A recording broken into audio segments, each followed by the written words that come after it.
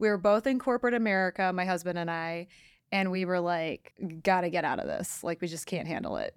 And so we were trying to think of business ideas, and we thought we need to use technology where no one's using technology effectively. So that's what we did. After going through every mistake you could possibly make in property management, I would do the same thing starting any business. I would be like, what's the checklist? I just don't want the headaches, right? Headaches, that's what makes running a business stressful. And SOPs in my life and world have solved the fires. I mean, not entirely, but for the most part, if you do things in a consistent manner and you can hand off work to someone else with general confidence that it can get done because it's written down, you're going to enjoy your life and you're going to be able to scale at a fun rate.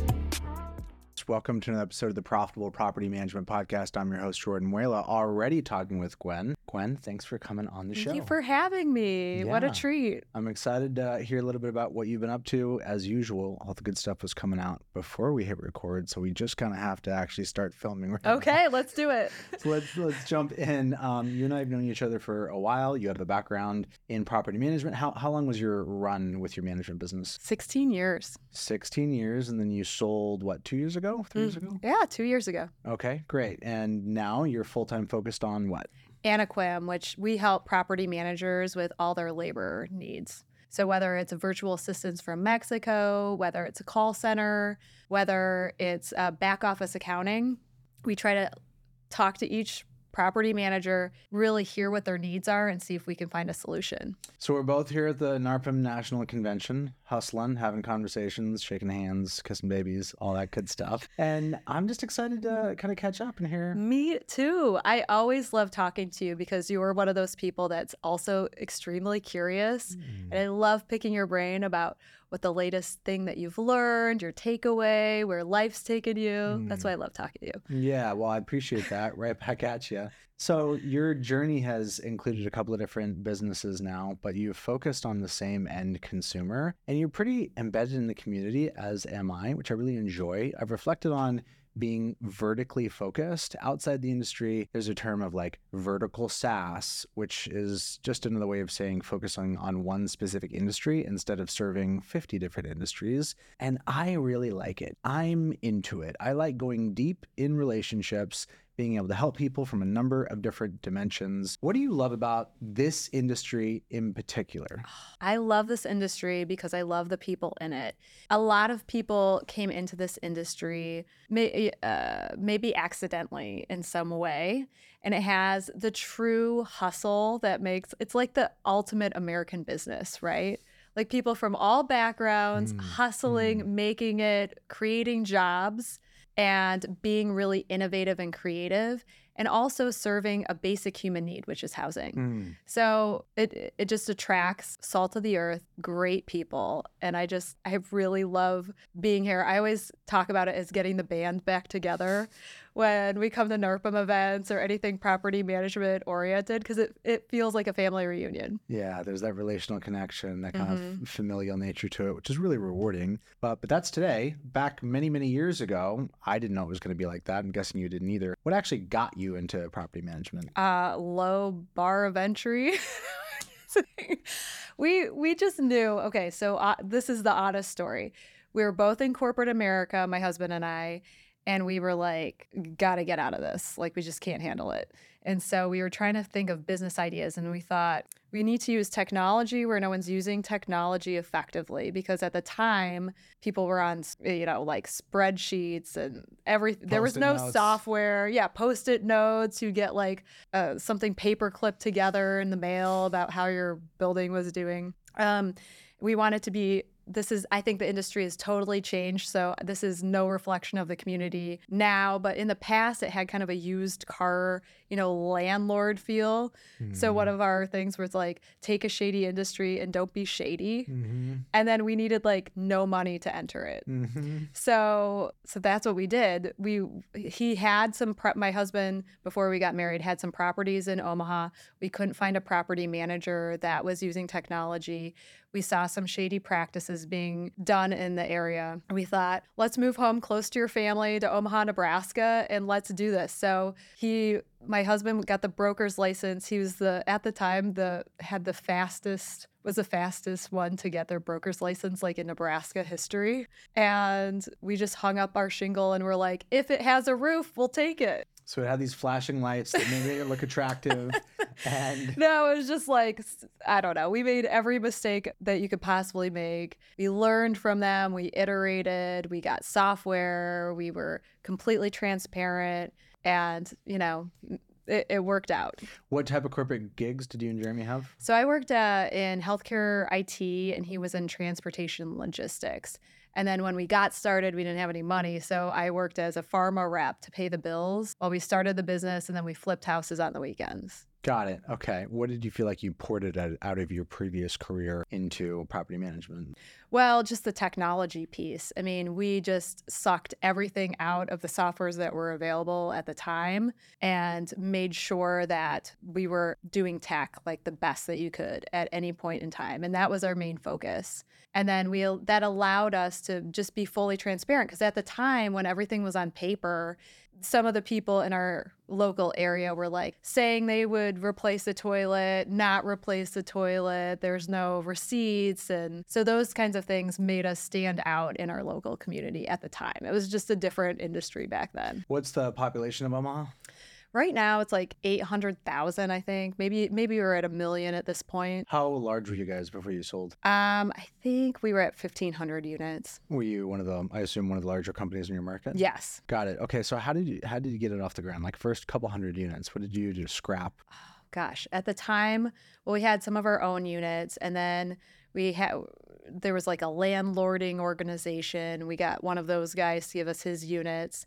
And then there was somebody that was taking advantage of a lot of people. And so I think we just did a mailer, and we weren't. Are you being taken advantage of? We weren't targeting anybody, but we just got like a huge response. Off a mailer? Off of a mailer. I mean, this is 16 years ago. Wow. And we're in the Midwest, so things might be a little bit, slower there. But this mailer went crazy, and then we got a reputation, and people really liked the technology forward approach, and it took off. And how did you and Jeremy delegate responsibilities in the business? Who did what? So he mostly did, because I was paying the bills. For the first 2 years, our rule with one another is that businesses had to make money within 18 months or you got to wrap it up. So I think in 18 months he made his first paycheck, but I had to pay the rent with my corporate job. And then I really worked hard on flipping houses also. So he really was the brains behind the beginning of it. But then I came back into the picture and did quality control. And so then the quality control really kind of got things, I think, in order. And I was more like the project manager. I'd read a book and like implement it into the system. And so then we really worked as a team. Was it more getting sick of corporate, or was there like an early desire from you guys to be entrepreneurs? I think there was an early desire for us to own our own businesses. We weren't motivated in the way that we knew we were capable of being motivated when we were working for other people. So like you knew you had the goods, but you also knew it wasn't being called out of you in that environment? Yes. Well, I don't know if I knew I had anything. Like, I mean, you just knew you didn't want to work for someone else? I just knew. Yeah, I don't think Jeremy and I had like this, I don't know. It's not like anyone in our lives were like, you're amazing. You're going to really be somebody when you grow up. We weren't those kids that were like, oh, this person's going to make it. We didn't come from that kind of programming. Yeah. So it was really just like, I don't know, an us against the world feeling. Like, let's just try it. What do we have to lose? No one believes in us anyway, that kind of thing. So at 1,500 units, you've built something fairly successful at that point. I mean, generally you come here and obviously unit count doesn't matter that much. But if you come here and you say you're managing 1,500 units, it's like, oh, okay, respect. And yet that clearly wasn't enough of what you wanted to keep focusing on. You chose to do something else. How did Anaquim get birthed out of what you were doing there? So in 2008, well, my husband lived in Mexico doing transportation and logistics before I met him. And in 2008, the economy crumbled in the United States. And he got a call from a former employee. And she said, it's bad in the US, but it's like horrible here in Mexico. And I just had a baby and I'm struggling feeding my child. I'm having trouble paying rent. Like I'm in a desperate situation. For better or worse, my husband is one of the most loyal people you'll ever meet. And he literally like paced at night, like wanting to help her figure something out. So then VoIP phones had just come out. So we shipped one to her in Guadalajara and she started answering the calls for a property management company. And it was like the biggest win-win. So then as our business was developing and growing, we just hired all her friends to do all the other things from marketing, maintenance coordination, accounting, all the things. And we just operated like that. To 2016, just quietly had our whole back office run in Mexico. Before this was really a huge thing. No one was doing it. Like absolutely. I mean, we didn't really have video conferencing. So it was all over conference calls. And I mean, Zoom didn't exist back then. At least I wasn't aware of it. Sky would have been like Skype days. Skype days, totally.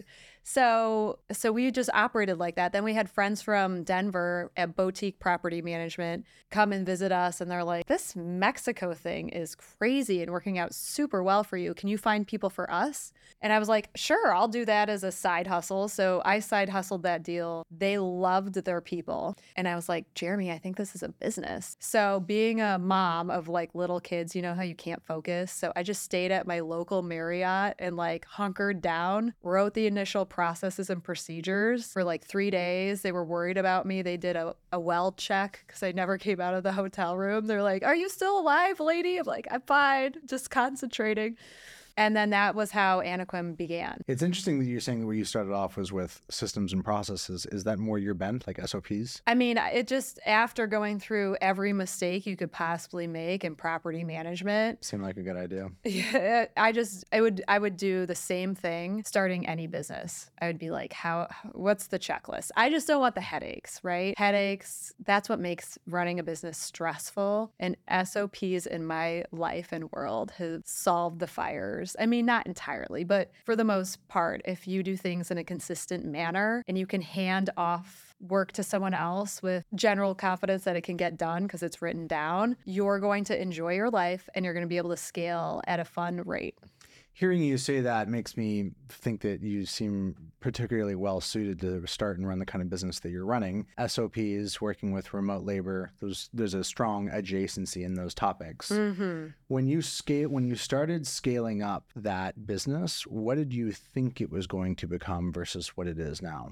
I didn't know the virtual assistants would go as far as it has. I'm a little surprised by that. I thought we would do. You thought it was like a side hustle? Yeah, we had no idea. It was supposed to be my mom like part-time job. I know. Who knew? And so I don't think we ever expected it to grow the way that it had. I mean, what's the head count of the team size now? We're at like 1,200 people. So it's expanded pretty considerably. Yeah, it's been great.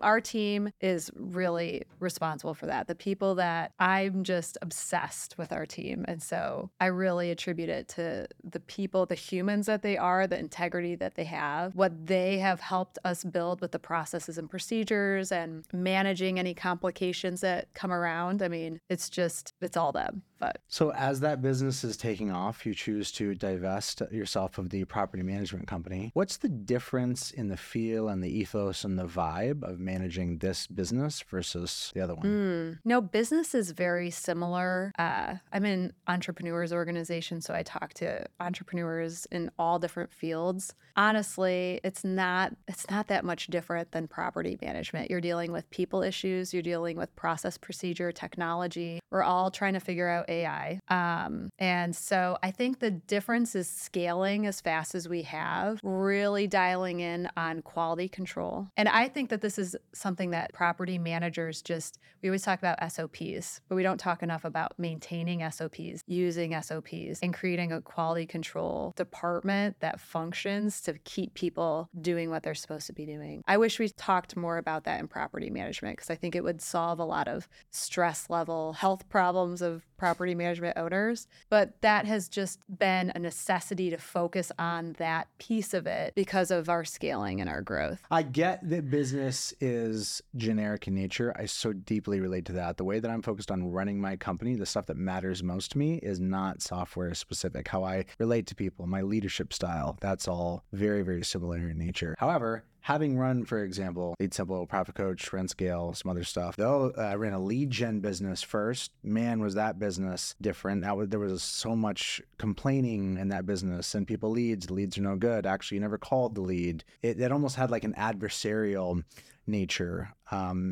The software business, because by virtue of the fact that it's recurring revenue, there's some intrinsic stability to it that jumping back into service is not there. Service can be every month, like you're earning that check and you're starting back at zero. That was some new stress. Along those lines, what's the feel and the difference between the businesses? Well, it's interesting because maybe I don't feel like I'm actually out of property management. Oh, because you're serving property managers, doing this, running property management businesses. And we do 24-hour call center. So I am still like completely immersed in tenant issues, making sure that the owner accounts, when we do back office accounting, that, the trust account is like reconciled. Maybe it's because I'm just too much still in property management. Yeah. We support people with some marketing things.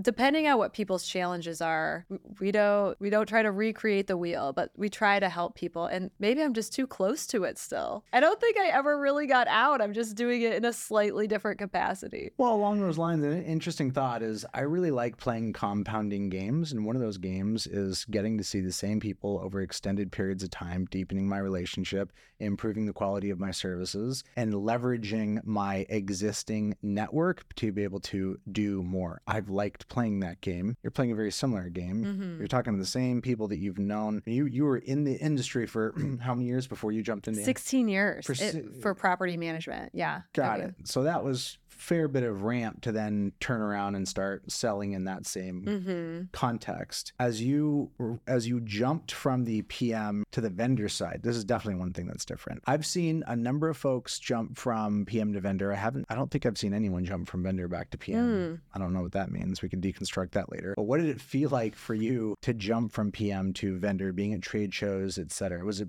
pretty natural, or was there any felt difference in being on the other side of the table? Interesting. At the very beginning, since our company was so little, I think my sales strategy was very unique. I wore really bright colored dresses. This was literally how we got started as a vendor. And then I'd go to the biggest conferences I could find. I think it was mostly NARPM National. And I would ask a question in the general session and just say, hey, I get virtual assistants from Mexico. And then people would find the dress later and they'd be like, can you find me a virtual assistant from Mexico? And I would get tons of leads without spending any money as long as I made Scrappy. back. Right? Scrappy. I am from Detroit. I love it. So because we started so small and so organically and in this micro sales pitch, we didn't even have a website for the first 2 years of this business. It was just complete organic growth. Then I think as we really got into serving and being vendors, it was such a iterative process and such an interesting migration that it almost felt like it wasn't any dramatic change. It was just a progressive shift, if that makes sense. Yeah. So, now the main thing is you just want your friends to be happy, right? You just want to make sure that when you see your friends, they're happy with the service. And so there might just be an added stress of being is your business growing? Are you happy with the service? How are things? Have you run into any challenges? And before I was a vendor, there wasn't that added stress because we were all just playing our own game and just learning from one another. So, you just want people to be happy. Yeah, you're going to keep seeing them over and over again. Yeah. The ideal. And they're your friends. So you want to make sure that you serve them them and did right by them. How has the category shifted over time? I feel like there are so many more Oh, vendors. it's been really different. Yeah. So when we started, it was maybe us and one or two other players, and now there are several different players. So the category has absolutely changed. I make up there's like 15 plus. There, in some iterations, Some iterations. Well, when somebody goes on Facebook and says, I'm thinking about hiring a VA, yeah. I mean, I tell you, it's like a bloodbath of like 30 people saying, oh, this one, etc. And obviously there's clear differentiation if you actually look into it. But from a distance, there's a lot of people doing something that looks somewhere like it. So what is the nuance beyond just VA? What is like the actual segmented nuance in the category? There are some segments. So there's like, all of our employees are legally employed in Mexico. And so we're a legal entity down there, which means that we can attract top talent because, we can advertise in all the ways that you'd want to advertise for legitimate jobs. We compete with HP, with Netflix for top talent. We really care about our Glassdoor ranking. And so when you're a real business in the country that you're operating in, there are just some differences in the quality of people that you can get. Is Glassdoor actually like a real big thing in Mexico? Oh, yeah. Oh, yeah. I'm like all about the Glassdoor ranking. Okay. Yeah. And it really it informs how we operate because I have to maintain that at a high level so I can always get the top talent. So you can't run a churn number in operation? No. And also because they're legal employees, if someone fires somebody, I'm legally on the hook if they do it in a bad way. So I need it to work for both the owner and the remote. That sounds healthy. It sounds win-win. It is a win-win. So I love that aspect of it, and it has made us better over time. And I think it makes the client, it just naturally inspires the right activity. So they're the legal operators. There are some people that you just, they're more of a website, and then the operator gets the remote and they're in charge of paying them on time and that kind of thing. So the negative to that would be that if you're in an emerging market and you're working with a small player that you've never met before, you're not sure you're going to get paid. So they're going to ask for more. And the next time someone has an extra dollar, they could leave you, so there's less retention. But if you find a great person and trust is built, you can maybe get a savings and money there, and it can work for you. So I think that those are kind of like the extremes, and then there are some different approaches in the middle, if that makes sense. It does make sense. I'm really curious how you think about who you choose to work with. SMB is known for many things, including being the salt of the earth, and I deeply feel that. I feel the impact of working with these people, and it gives me a lot of joy. For being real, SMB is also known for limited formal management training, frequently organizations where leadership is somewhat underdeveloped, particularly for smaller operators that are doing everything. The idea of like reading a Jim Collins book and meditating on the best way to motivate your employees isn't really a thing. So when you're placing team members into businesses, the quality of the environment that they're going into could vary radically. How do you think about who you choose to partner with in order to supply and build the team for them? Well, we work with all levels of people on all journeys of the business spectrum. So for newer players, we just handhold. So we're going to just kind of see where you are. And if you've never used a virtual assistant before, we're going to make sure your onboarding is spectacular to give it the best chance of success. So we're going to walk you through what passwords do they need? Which softwares do they need access to? When do they need to be good at this particular thing? Put it on your calendar. They need to be good at it at this date. If they're not good at it at this date, call us. We'll help you troubleshoot. So we have found that being amazing, like white glove on the whole process gives people the better opportunity for success. And without that hand-holding, you get that higher churn. So we just help them be successful. Now, also, if someone is like really just wants a deal, they're not going to go with us because we're just not going to be the outfit for them. They're going to go onto a website and they're going to hire somebody for like $4 an hour. And so it's kind of nice that there are all these different outfits providing different things, because I think it allows us to attract the kind of clients that work best with our business model.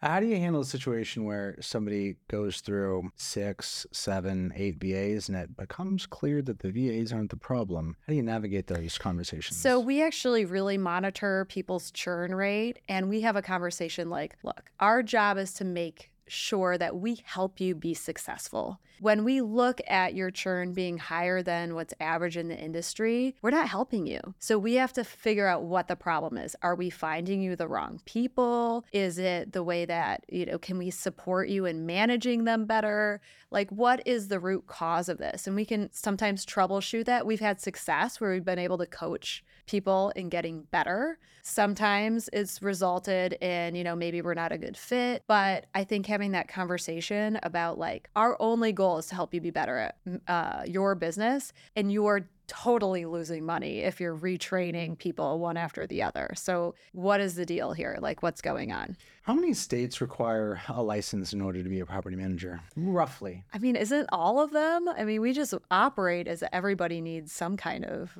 license to be a property manager. Like, legally, I mean, sure, a lot of people can do things without it, but my understanding is that everybody has to have a license. I think Kansas, yeah, I mean, there's definitely a couple that don't for sure. Okay, but I don't even run into that. I feel like the adjacency of the question is really what roles can a global team member hold and be in? There's both looking at that from a capacity perspective and obviously from a licensure perspective. What's the scope maybe on the higher end? Obviously frontline stuff, I'm sure that's the case, but can you give me some examples or like kind of your read and what you're seeing on how far people are pushing the placement of global talent in your experience? So it shocks people. Like, we really have to teach them that people in Mexico, the talent that we can attract is so high that these can literally be your right-hand person. I mean, it's insane what we can attract. So the real question is, what kind of jobs can be done from behind a computer? And I'm saying all of the positions. So I'm asking our talent not only to do operational tasks, which is what traditionally virtual assistants can do, but help you with your processes and procedures, complete giant projects, work on implementing and migrating you onto a different software platform. I expect like literally everything that you would want from a domestic employee. And we can find that kind of talent in Mexico. And people are doing it. Like, if you ask Tom at PestShare, his Diego is like, does everything at that business. He really has supported him in his growth. And I mean, we have someone that started taking midnight calls at our call center, and they're doing all the quality control and helping us with all of our technological advancement. And so it's not just, words that we're saying. This is really people's experience. When you think about the advancement path for folks, you're referencing high quality talent. How do you assess that, Gwen? How do you assess the caliber of the talent that you're placing? Well, I mean, they have resumes just like all of us, so you can assess it through what kind of work they've done in the past. But two, we do the culture index assessment to see if that person's going to be a good fit. But I mean, yeah, if you have done project management at a big corporation, you can do it in property management. So we're looking at resumes that really reflect the same quality of person that you would see here. People are really into getting educated in Mexico. So we have a lot of people with master's degrees, lawyers work for us, accountants. I mean, you can find the same range of talent in Mexico as you can find here. So we're really not limited. I mean, I hired somebody from the Macy's of Mexico. It's called Liverpool. And he was the HR director at Liverpool, and he's our HR director now. And so, I mean, that's high quality, top talent, lots of experience. When you think about the value that you're getting out of the business, personally, non-monetary in nature, what does that look like for you? For me personally, I'm just personal growth oriented. So I just want to learn new things, be better for the people I love, give back more to the community. And so all the work that I do is always through that lens. How do you manage the pursuit of personal growth with not falling prey to that voice in the back of your head that tells you that you're not enough? So it's a journey. It's a journey, Jordan.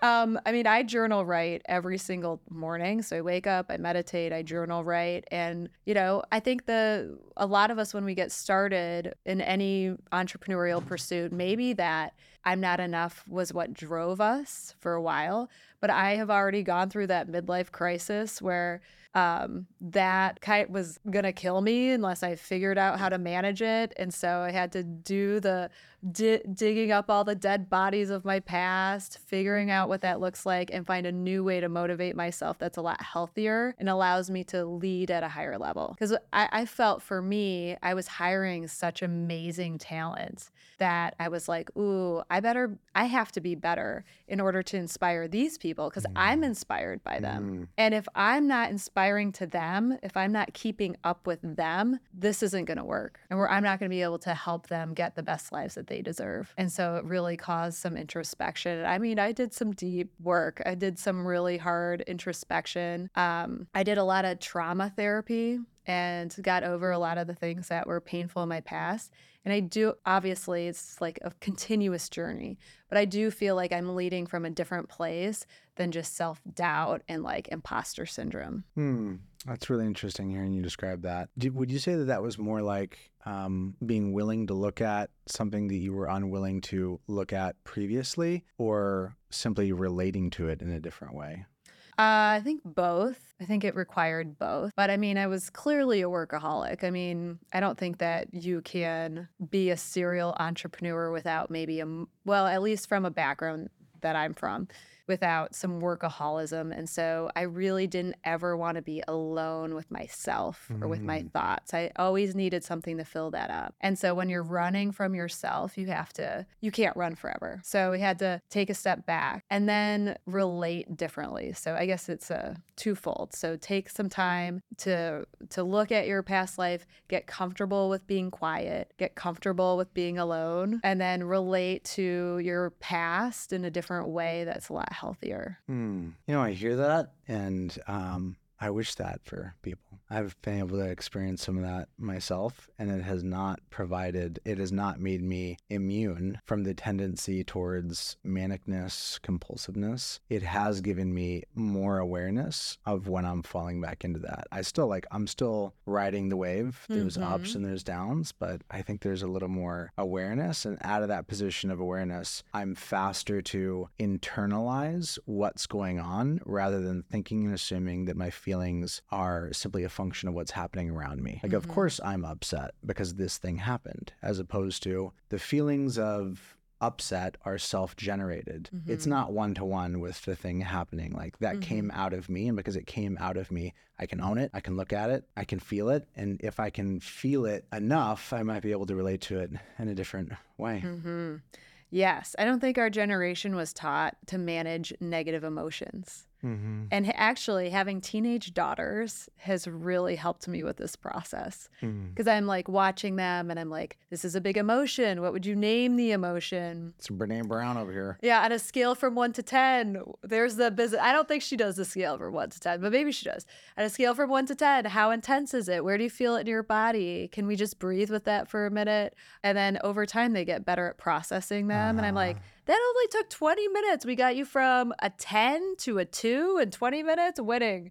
And so I do that with my kids. It's harder to do it with yourself, but I'm just trying to make sure I manage the negative emotions, not be enmeshed with it, and then handle it in a better way. Yeah. I'll go out on a limb here and say that my experience has been more women that had the capacity or the comfortability with feeling on the empathetic side, where it felt non-threatening. Whereas by contrast, I have felt, and it's probably the people I was raised by, there was more of a sense of feeling threatened by the idea of feeling the emotion. Like feeling the emotion is to give yourself over to the emotion. And if you've given yourself over to the emotion, you've lost control. Therefore, just don't feel it.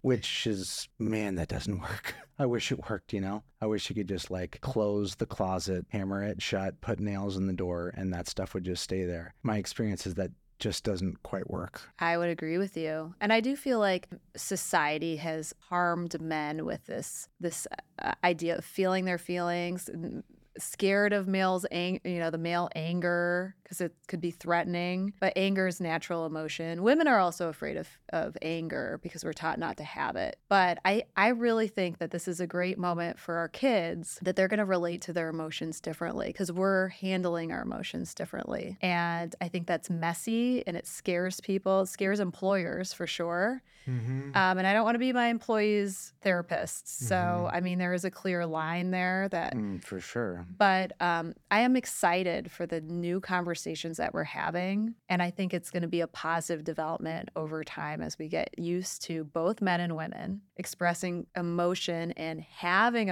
all the emotions in a context that isn't like super gendered. Mm-hmm. Yeah, the flip for me is to assign power to that. Like there is power in that conversation. Like I don't simply want to relate to the world as battle and war and like I'm going to dominate. But if I did, me feeling my emotions, it dramatically empowers whatever I'm trying to prosecute and the will that I'm trying to put out there. That's the flip for me, is it doesn't make me soft. It doesn't. No, I think being aware of your emotions and then once you're aware of them, once you allow them, you can control them in a way that like flows naturally instead of pushing it down, having a beer and a banana nut muffin, which is actually a Brene Brown quote from one of her videos. So it's a new way to relate to the emotions, but I think it does make us better leaders. And that was that next level of leadership that I was seeking, was how can I manage my emotions in a way that is authentic and easy and calm and confident, that will allow me to lead in a better way that I don't think you have access to if you're stuck in imposter syndrome. If you're leading from I'm not enough, I don't think you can get to that next level of leadership. That's what I experienced. You crack. Something in your life falls apart. Yeah, true. Maybe you don't crack. Maybe the people around you crack. Yeah. I mean, I cracked. To be honest. In my experience, it was definitely me. Yeah, I mean, potato, which is worse. I don't want either happening. I mean, that doesn't feel much better that I don't crack, but I crack the people around me. I also don't want that. I appreciate you sharing. I feel the courage, and I experience your presence as still being a stone cold killer while feeling your emotions. Yeah. I mean, isn't that the fun part? That's like where the learning is. Thanks for sharing. Thanks for being here. Oh my gosh, my pleasure. I love talking to you, Jordan. It's always an interesting conversation. Thank you. Back at ya. Total joy. Thanks a lot. Talk soon. That's it for this episode. Hope you enjoyed it. You can check out other episodes along the way. If you're watching this on YouTube, appreciate a subscribe. Any comments, I'm always here to engage. If you're listening on an audio platform, would really appreciate a review. It's a great way to help other people find out about the show.